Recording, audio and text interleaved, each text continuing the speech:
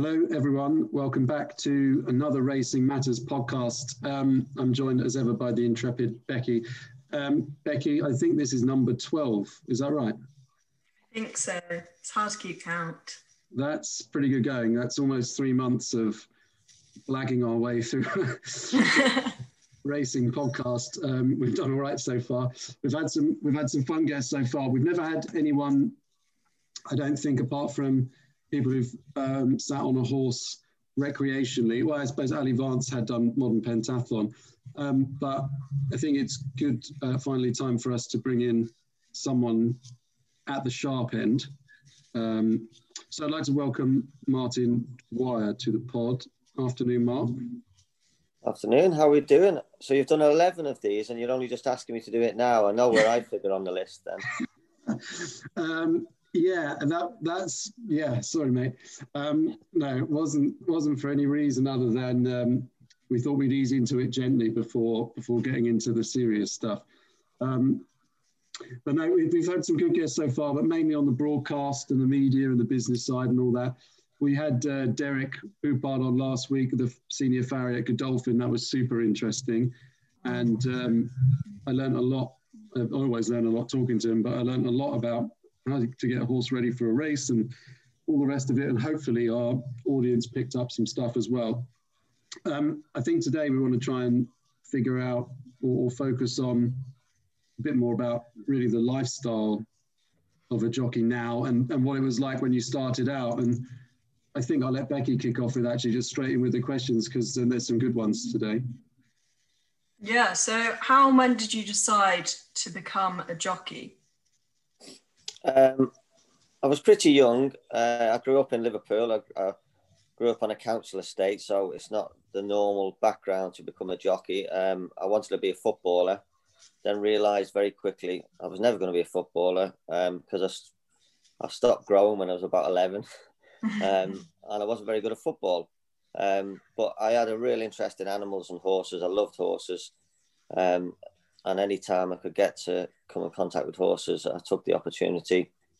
I used to love watching cowboy films, and my dad always had racing on the TV. And I was obsessed with cowboy films and jumping on the back of horses and galloping away. And I remember being on holiday in North Wales when I was a kid, about 12. I'd never sat on a horse, and there was horses out in a field, and all the kids bet me that I wouldn't jump on the back of one of them, which I did. I got on a stone wall and I held myself on top of a horse, and I slid down its backside and it kicked me in the chest, and I had knocked the wind out of me, and I had a massive big horseshoe shaped bruise on my chest for about a month. And everyone said it was a lucky omen. And I just was really interested in horses and learned to ride at 14. Left home a year or two after. Went to Ian Baldwin's yard as an apprentice, and the rest is history, as they say. So was the first time that you got on a horse when you got thrown off and kicked in the chest? Yeah, I decided to jump on the back of one. It was in a field grazing. I was on holiday in a caravan park, and yeah, that was the first time I ever sort of got on a horse, and it lasted about 3 seconds. But yeah, I learned to ride when I was about 14. Our local stables, and I helped out and did jobs for them, and they taught me to ride. So that was the first part when I was about 14, really, which is quite late compared to some of the other jockeys, especially the Irish jockeys. They're literally born on the back of a horse, and my family wasn't really into racing, so it was an unusual start. How do you go from like 14, 15 doing odd jobs to suddenly like, right, I'm leaving home, moving quite far away, presumably, to, quite an established yard that's quite a well-known name in racing and balding, and presumably quite an intimidating environment for someone who's quite young? Yeah, it was. It was a big lifestyle change for me. I wasn't quite 16, I think. And it was my dad, really, because my dad followed racing. He loved racing. He was always in the betting shop, always walked around with the pull-out from one of the tabloid newspapers in his back pocket, and always had racing on a Saturday. And he followed Ian Baldwin's horses. Ian Baldwin had a fantastic reputation with apprentice jockeys, and they still do to this day. Andrew Baldwin obviously taken over. And my dad, he thought it would be better for me to go somewhere like Kingsclear rather than Newmarket or somewhere like that, where there's, I think, too many distractions. He thought I might get, I might be better settled in a small village environment. And so my dad wrote a letter to Ian Baldwin, said I'd learned to ride a bit and I was interested in trying to become a jockey, and would he take me on? And he duly wrote a letter back and said, yeah, bring him down. And that was it, really. My dad dropped me off. And he said, don't get into any trouble. I haven't got any petrol money to come back and get you. And and that was it, really. So it was a massive change, like you say, to go from a council estate in Liverpool to dropped off on the doorstep. But it was great. The Baldwins have been fantastic. They were like a second family to me. Ian and Emma Baldwin, they took me under their wing, taught me everything, not just about racing, about life in general, how to conduct yourself with people. And, you know, I owe a lot to that family for where I am today. How did you find that sort of small village environment? What is there, 2 pubs in Kingsclear, or maybe even just one? I can't remember last time I went there, but how was that? You know, did you get homesick? Did you want to go back at any point? Did you kind of figure, this isn't for me, this is a bit quiet? Or, you know, what was your general thought once you got there? Do you know what? It's mad. I took to it really well. It's a good environment. They really look after you. I lived in a hostel there, and they all took me under the wing.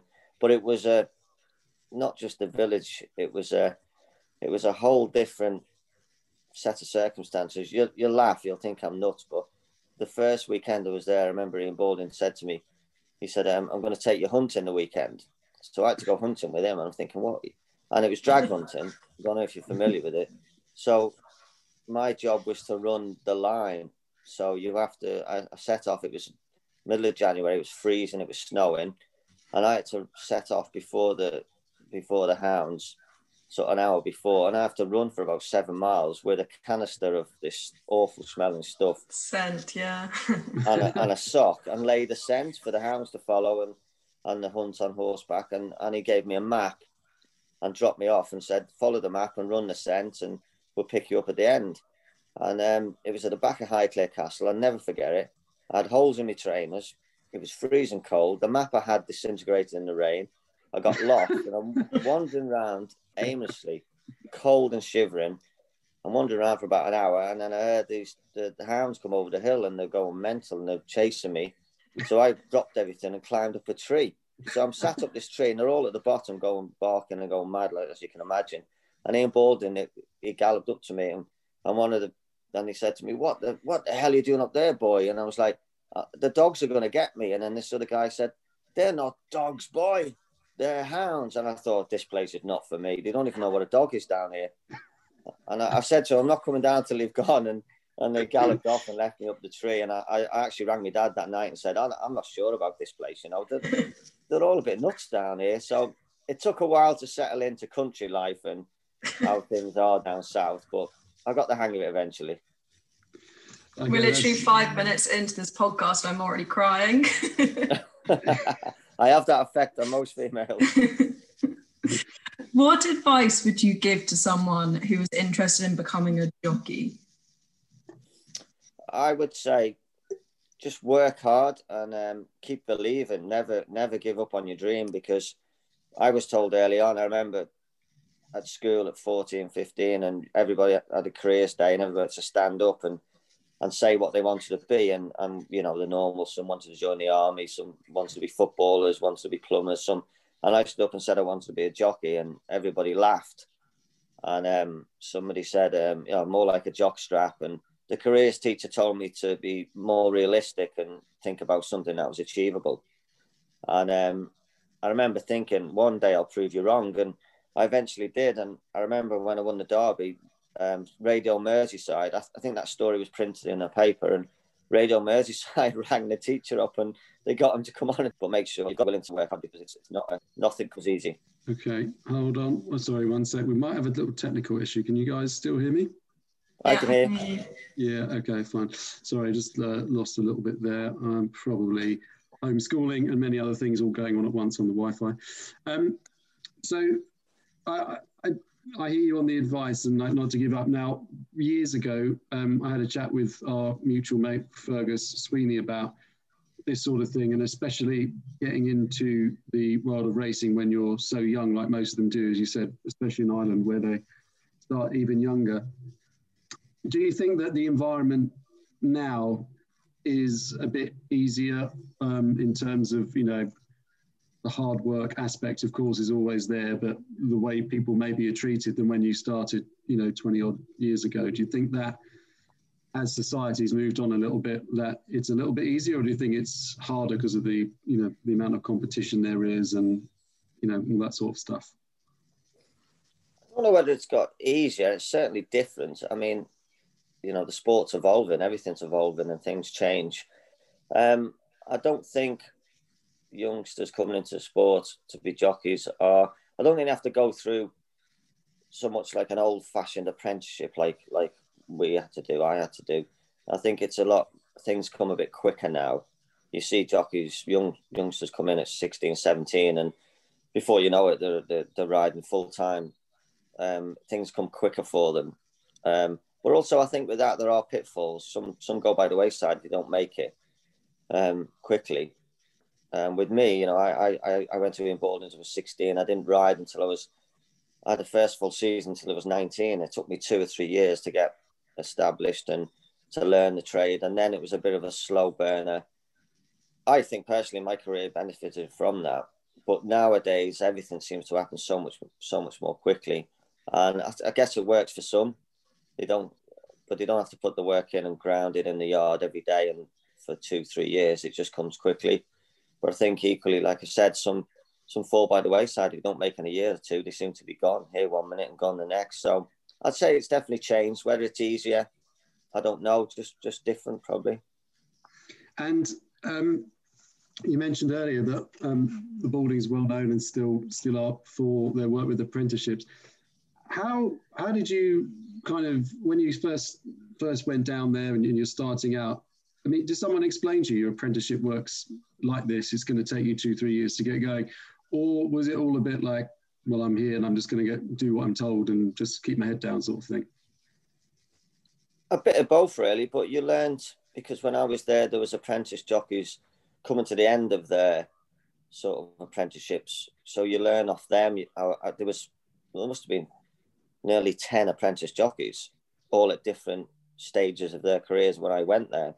So you learn from them and you pick things up. There was a really good guy called Sheema Classic. He'd done really well, but he was coming to the end of his apprenticeship. He ended up leaving and working for Godolphin after that. So I learned a lot from him and he taught me a lot. There was a lad called Francis Arrowsmith who rode Locks On, very good horse.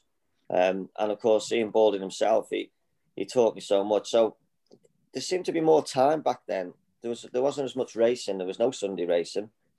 And everybody seemed to have more time. So I was taught and learned quickly and learned from other people. So yeah, I was very fortunate. I had a really good apprenticeship and it was everything was kind of explained to me. But I had full trust in Ian Baldwin, and whenever I needed to talk or anything explained, he did that really well. So I was very fortunate in that respect. We had quite a few questions come in, which all kind of were the same question about the highlight of your career. I imagine, as you've mentioned, probably winning the Derby, but is there any other highlights that you can think of? Yeah, obviously winning the Derby's biggest race in the world is the race every jockey wants to win. Especially winning it before Dettori did. I took a lot of pleasure in that as well. He kept ringing me that night. How does it feel? How does it feel? He kept saying. He won it the next year for the first time. But yeah, the Derby, I've been very lucky. I've won some really good races.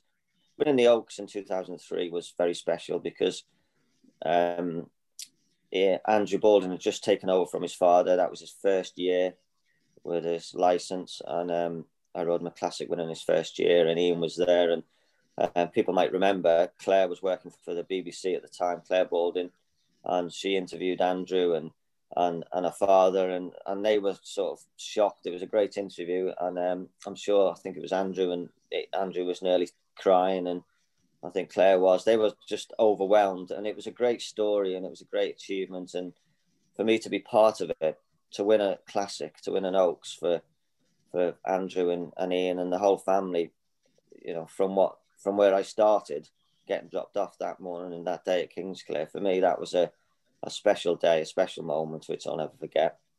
But I've been very lucky. I've won some big races and all around the world. So, but so I've had a lot of big highlights. Yeah, actually, just before Becky goes to the next question, one thing we do talk quite a lot about on this podcast, or have done, is racing around the world and people's experience in different places. Now, you've written all over the shop. I mean, we generally talk to people about Dubai and all that sort of stuff. Where would you? Is there a place that you could sort of pinpoint as one of the sort of more odd places to have raced, or somewhere that, you know, was more of an experience than perhaps somewhere else? In terms of, I don't know whether odd, but very different was riding in Japan is very different. Tokyo. I rode in the Japan Cup a few years ago, and that was surreal. I mean, the fans out there, the racing fans, are just mental. There was over 100,000 people in the stands, and we went out onto the track. I mean, it was just unbelievable, the amount of people. I remember walking around at the start, and it was just in front of the stands, so we were pretty close to it.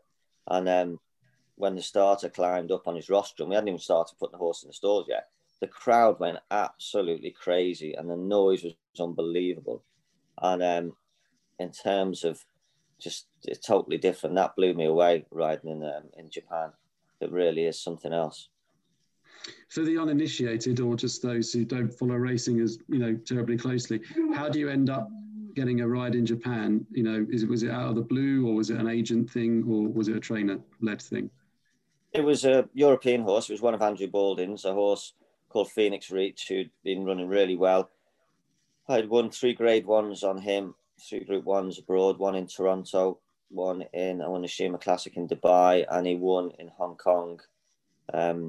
And he travelled all around the globe, and I rode him in Singapore, and I rode him in a Japan Cup. So over a 2-year period, he travelled a lot, and he won some big races, and I was very lucky to ride him. We had a great time. Yeah, we really like getting into the overseas stuff, because there is quite a lot.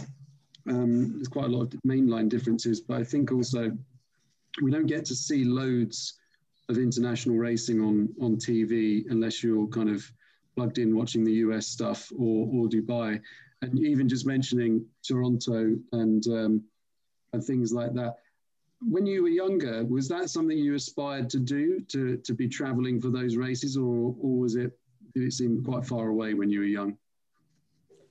It did seem far away, but I do remember watching the Dubai World Cup meeting when they first. I remember one of the early ones. I always remember watching on TV, thinking, "Wow, this is amazing! One day I'd love to compete and be involved in these things."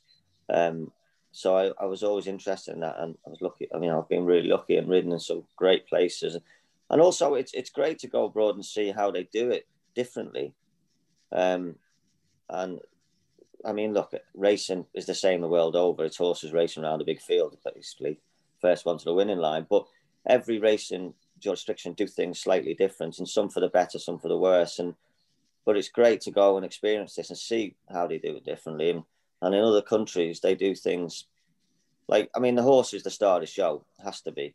But I find as a jockey riding in some of these places, you are treated, you're treated better in some jurisdictions. You're treated as a superstar, and it's amazing. Over here, I don't think we get that. We're just kind of sometimes, apart from the big meetings, Royal Ascot and that, you seem to be just almost kept in a room and just let out to ride the horse, and then that's it. You don't seem to, when you go to these places, you feel quite special. South Africa, I was there a couple of years ago, and I was amazed. I had to do some press conferences and things, and people treat you like you're a football star. It's amazing, football player. It's amazing. And that's one of the things I'm looking forward to with the Racing League. To to sort of take racing to a wider audience and try and see the sport grow in and move in that direction a bit more. I think sometimes we can be a bit too old-fashioned in our approach to racing in this country. Yeah, I mean, you know, on that topic, it's something that we've spoken about. You know, obviously, outside the company. Oh, sorry, the dog has decided to join in the conversation as well. Must be someone trying to get in through the back door. But yeah, absolutely, and we acknowledge that people from other sports are very aware of the people that make up the whole of any competition. In any other sport, they know who the various actors are. And I think that sometimes you're right, in day-to-day racing that can get lost. And of course, you're right, the horse is the star of the show. But, you know, sometimes you can be watching the race and you wouldn't even know who was on who, and it just becomes very repetitive. And I think that Racing League hopefully will help, especially some of the younger jockeys who might not be as well known, bring them to the fore and give them some media attention as well. Becky, what's the next question you had? We had something about the Derby and yeah, so you've already won the Derby. What is your next big goal? Oh, that's a good one. I don't know. I'd like to win her again. I thought I had a good chance this year, and it went horribly wrong. I'd just like to try and stay injury free, keep racing, and try and have some more success, some big winners at Royal Ascot. And yeah, it's a good question. I haven't really thought about it. I've got a really good horse to ride this year, so I just hope he can win it. I mean, he's going to go for some really good Group 1 race. He's going to run in the Coronation Cup at Epsom on Derby Day. So yeah, the near future, I'm looking for. Hopefully, he can win a Group 1 this year. That's my goal for the near future. That's for sure. When you were younger, did you sort of set yourselves goals each year? Like some jockeys will be like, I want to win 200 races or something in the year. Were you ever like that, or you just kind of live in the moment and sort of take it as it comes? I've never been like that, because I know racing has a way of it's a revolving door, and the rug can be pulled up from under you at any moment. So I don't plan and make goals. I just keep going, keep working, and try and get things right on the day. And then when I get opportunities and good opportunities, don't waste them. I remember a few years ago, I had a really good horse. I'd won some races on him. He was heading for the Breeders' Cup, and the Breeders' Cup is a big meeting, and every jockey wants to ride a winner there. And he had a great chance, and I had a fall and broke both my arms, so I couldn't ride him, and he went and won. So that's just racing. So I don't tend to make goals, because there's no point. You just live for the moment, and on the day, do your best, and don't waste opportunities. So actually earlier you mentioned about staying injury free, and then you just mentioned there breaking both arms. And I think you said to me yesterday on the phone, we were at Oaksey House yesterday. How's your career been injury wise? I mean, we obviously know the perils of riding a very large animal at high speed. Would you say you've been on the lucky side of it overall, or would you say you've had some close scrapes? Well, I'd have to say I must be lucky, because I'm still here, I'm still riding. But I have been unlucky and had quite a lot of falls that were out of my control. Horses coming down in front of me and bringing me down. And I've had quite a few concussions and broken bones. And I was talking to Jamie Spencer. He had his first fall last year, first serious fall, and he had an operation and on his hip, his pelvis. And yeah, he's gone 20 years without a serious fall. And I've had quite a lot. I've had a few operations and metalwork put in and things, but I'm still here, still going. So I suppose I've been lucky in that respect. But that's just racing. You've got to accept that anything can happen. And with horses, it's a dangerous sport. I mean, there's not many people go to work and get followed by an ambulance every day. That's true. So I'm just nursing a bit of an injury at the moment. I might have to have a steroid injection into my neck, but I'm gonna wait until I get into the season a bit, because I want to feel the benefit of it when it gets really busy. But touch wood, still here, still going. Yeah, fingers crossed.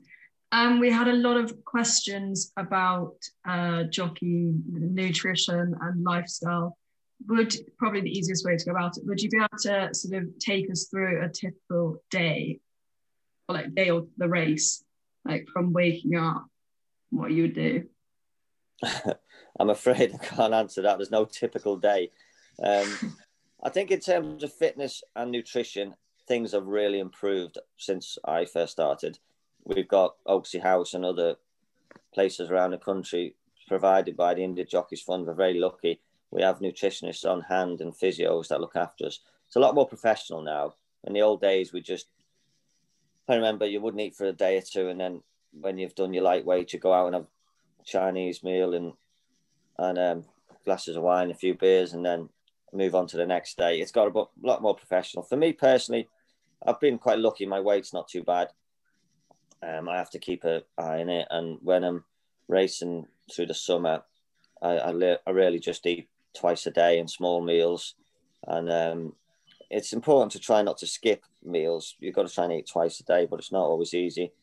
I found it a benefit with COVID. We haven't had saunas, so I'm not in the saunas every day, which actually it means I'm a little bit heavier, but it's a kind of a false economy, sweating hard too much. But I think every jockey has to find a balance of maintaining a lightweight, but also being strong and not overdoing it.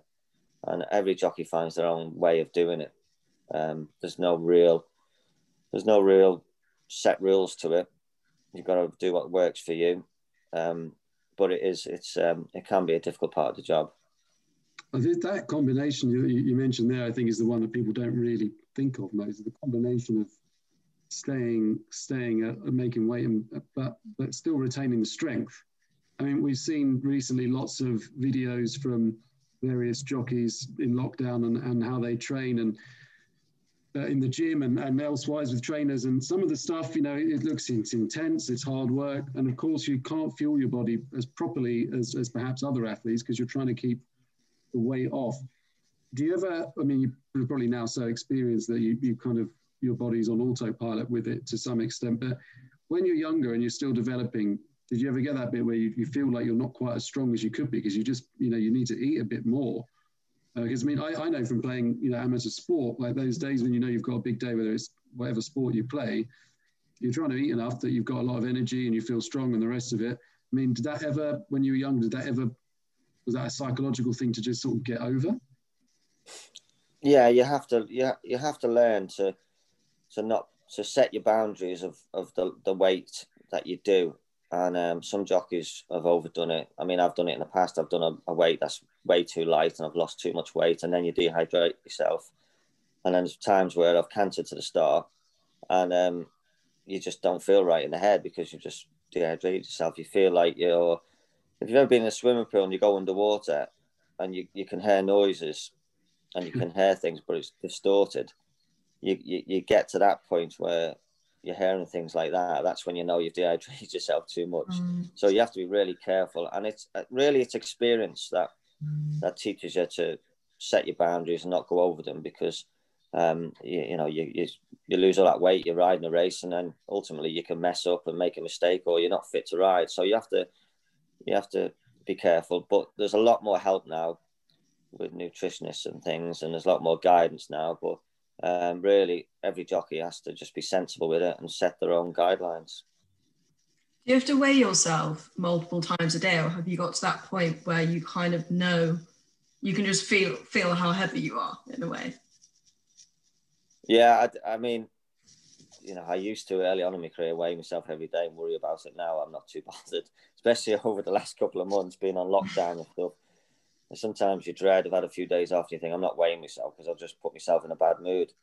So I'll wait until I know I've got to ride, and then I'll jump on the scales, and then I'll go, oh Jesus, and then I'll start running and panicking and get on the bike and do some, get down to the weight. But yeah, everyone does it differently, like I say. But sometimes it can be a mental thing if you let it get into your mind too much and you're weighing yourself all the time. I mean, I've seen some of the lads.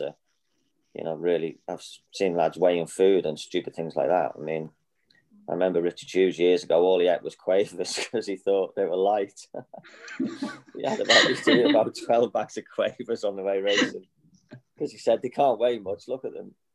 I remember waking up in a hotel room. We'd been out, me and Hughes, and we'd had a few glasses of wine and go straight to head when you haven't been eating. So we wake up and we woke up in a room. We're like, oh, do you know what? I feel light today. Yeah.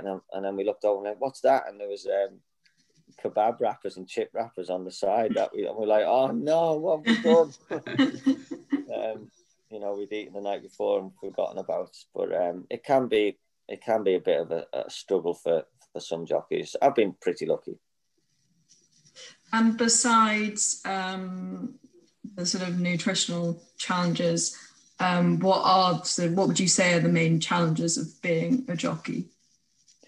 The M25, the M4, the M1, yeah, the 50-mile-an-hour limits, the traffic. That is the bane of my life. I mean, Chris Rea wasn't joking, was he, when he said the road to hell? Mm-hmm. It's the travelling. And unlike other countries, I mean, jockeys have come here from Australia and places and rode for a year and gone home and said, I can't cope with this anymore. We race every day and we can be riding in Brighton on the south coast on a Monday and riding in Hamilton, Scotland the next day and then back down to Goodwood. I mean, it's crazy. We're just in and out of cars and, it is crazy what we do. And no other country does it like we do it. And it's just, that's the hardest part. And that's what's, like I said earlier, different about riding in other countries. A lot of countries, the racing's based on one track and jockeys seem to stay there and live local and then race 2-3 times a week and everybody knows them and they have a sort of a nicer lifestyle and people know them more and they're treated differently. Whereas here, sometimes it does feel like we're on a hamster wheel. Yeah, I remember when I first moved to Marlborough actually and started to get to know yourself and Fergus and Brian and other people that are in racing around here in Lambourne, and I just couldn't believe the amount of driving. I mean, trainers as well, right? I mean, it's just that thing. I mean, you're obviously up early after the work's finished, right? Get the horses ready and driving from Marlborough to Newmarket. I mean, that's just the pain in the arse drive of all time. But doing it 2-3 times a week, sometimes in the summer, whatever it is, it's remarkable, really. And I mean, how many miles do you reckon you do in a year on your car? Or maybe Well, actually, I haven't quite had my car a year, and I've done 30,000 miles. Right, and that's with lockdown as well. Not as much race. Yeah, that's true. Yeah, we didn't race for a couple of months, and so you're talking 40,000 a year easily. So many. Yeah, and do you know the thing about that, and people will not appreciate this, but if you think of other sports, the luxury in which people or players especially travel, and the idea that you'd finish, the thought that tonight Spurs are playing Liverpool, the thought that all those guys would finish playing in London, North London at 10 o'clock at night and then have to drive themselves back to Liverpool is just completely unheard of. Yeah, as you say, and of course, this, only recently has there been a limit on jockeys not doing 2 meetings in the same day, if not 3 meetings. So, the idea of a day meeting somewhere, then packing the car, going to Wolverhampton, then Wolverhampton back here, and then to be up to ride work in the morning as well, right? I mean, it's not just, it's the position it leaves you in for the next day. Yeah, it's funny. I've been saying for years, and a few other jockeys, we've said, we should only really do 1 meeting a day, but not everybody agreed. But due to COVID, that was enforced on us. I think a lot of people are seeing the benefits now. I mean, to go back to doing 2 meetings a day now, I think it would be a backward step because, like you say, it's crazy. I mean, riding at Royal Ascot all week, and then you're rushing off from Royal Ascot, getting in a car and legging it over to Lingfield for an evening meeting, and then go back to Royal Ascot the next day. It'd be like a tennis player playing at Wimbledon and then legging it out and jumping his car and driving around the M25 to play tennis the other side of London in the evening and then go back the next day. It is crazy the way you've been doing it. And I think it's been a change for the better, and hopefully it stays in that way because it's just, I mean, I've gone out to ride in a last race in the afternoon and I'm down at the start, and we're talking about, oh, what's the traffic, and somebody says, oh yeah, we heard the M25's blocked or something, and we're worrying about getting to the evening meeting and not necessarily the horse we're about to ride. So I hope it stays in the one meeting rule, because it's definitely better for us. So if I asked you what superpower you would have, it would probably be teleportation. Yeah, definitely. It's crazy how we've done it for so long now, and I mean, legging it across to, I mean, when I won the Derby, I nearly didn't ride because I rode on the day before at Epsom, obviously Oaks Day, and then I got a helicopter across to ride in the evening at Bath, and I took a fall in the paddock today and cracked my ribs and nearly couldn't ride the next day. I mean, imagine if that had happened. So especially for the big festivals, it's better to just be there and ride that day and then refresh and recoup and go back the next day and ride. The evening. I mean, you can, if you haven't got good rides on the afternoon, you just ride in the evening. But definitely one meeting a day is the way forward. Yeah. I remember speaking to you briefly after our launch event in London, and we were talking about online abuse and how I believe you don't have Twitter. Am I right in saying that? Yeah, I don't have Twitter. I've got Instagram, and I can just about work it a little bit. Have you received a lot of like online abuse? Like if you've had a bad day, have you ever seen any of that? I've seen lots of it. Yeah, I mean, certainly a lot of the younger generation, the younger jockeys are a bit more savvy with tech, and they're all on social media platforms. And if they choose to go on it, you've got to accept you're going to get grief, and people lose the money and get angry and get upset. And these things are just a platform for people to vent their anger, aren't they? Anyone can say anything to you. So you have to take it with a pinch of salt. Jamie Spencer's very good at it. He normally writes something smart back and then blocks them. There are genuine people out there who want to, like to get in touch with proper racing fans and want to talk. And some of the jockeys are really good at communicating, which is good. But equally, you're going to get abuse, unfortunately. I remember I had a guy texting my phone. I don't know how he got my number. I rode a horse one day at Kempton. I went around the inside. I couldn't get it off the rail, and I'm holding on to it. And I came in and told the trainer there's something wrong with this horse. And I said I had to hold on to his head. It felt like he was gonna fall. He was not moving right. And Dave Vets X-rayed his knee, and he had a broken bone in his knee, and he had to have an operation. Didn't run for 6 months after that. But some guy had his money on, and he started texting me and giving me all kinds of abuse because he thinks I haven't tried to win the race. And these people, they don't necessarily understand. But unfortunately, it's modern day life, isn't it? People get on these Twitter and whatever and say whatever they want. It's not just jockeys, other sportsmen. But there's plenty of that goes on, I'm afraid. Have you ever had it, pre-social media? Did you ever get any grief face to face, as it were? Did anyone ever been terribly upset with you after a ride at the races or in the pub or whatever? Normally the wife when I come home if she's watched racing. Now and again, but I have to say, in all the years I've been riding and the amount of days I've gone racing, it's only happened less than 5 times where you get somebody hurling abuse at you.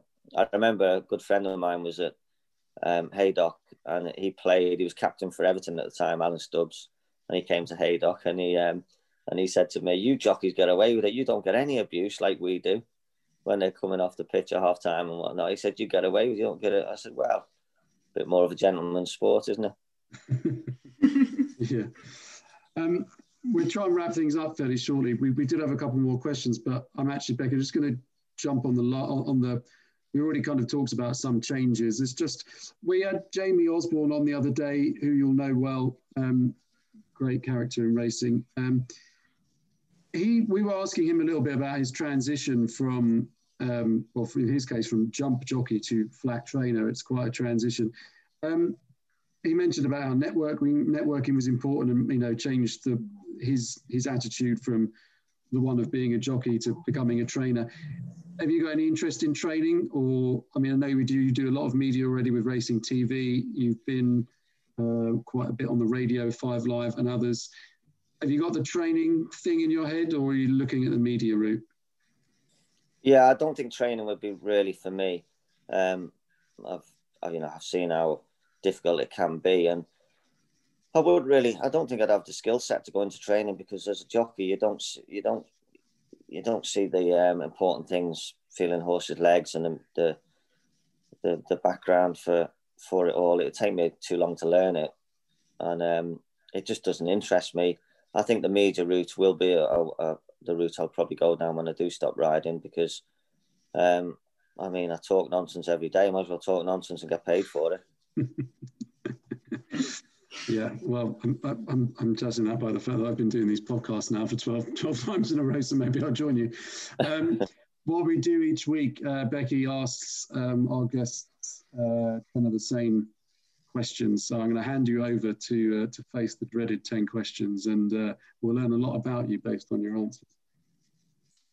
Yeah, so it's 9 questions, 2 options in each question, and you just tell us which one you prefer.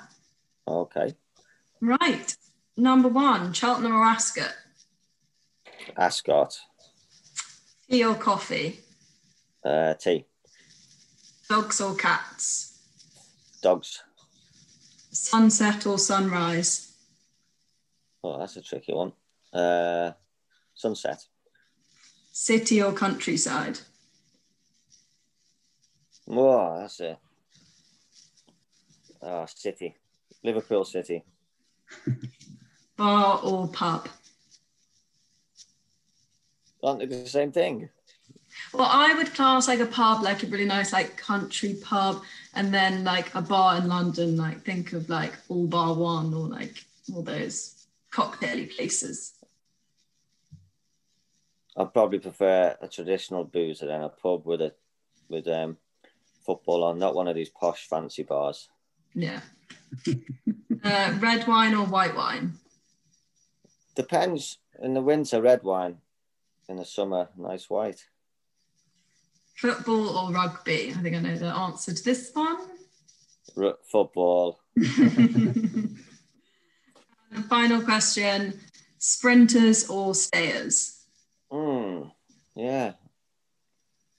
I think I'd have to go with stayers, probably because I rode one of the best ones. That was Persian Punch. I really enjoyed riding him. He was a superstar. So stayers. Yeah, back to form. We've only had a few put their hands up for sprinters, and everyone loves a trier. Look, Mark, thanks very much. We'll let you get on. It's coming up for 2:00. What are you up to today? What's going on? I don't know. I've just come back from Oakley House and I've done everything. I'm just gonna have a chill out. I'll probably cook some dinner. I might get adventurous in the kitchen. See, pre-lockdown, we could have arranged to go for a quick beer before we started cooking, but we're going to have to wait till March, I think, by the sounds of it, or whenever it might be. So look, thanks for coming on. I'm sure you'll be back on when we start doing the Racing League podcast proper later in the year. We'll get you on with some of the guys and bring out some of the old stories. Becky, thanks as ever for joining, and we'll catch up with you in the week. And thanks everyone, and we'll catch up with you next time. Great. Thanks, Ollie. Thanks, Becky. Thank you.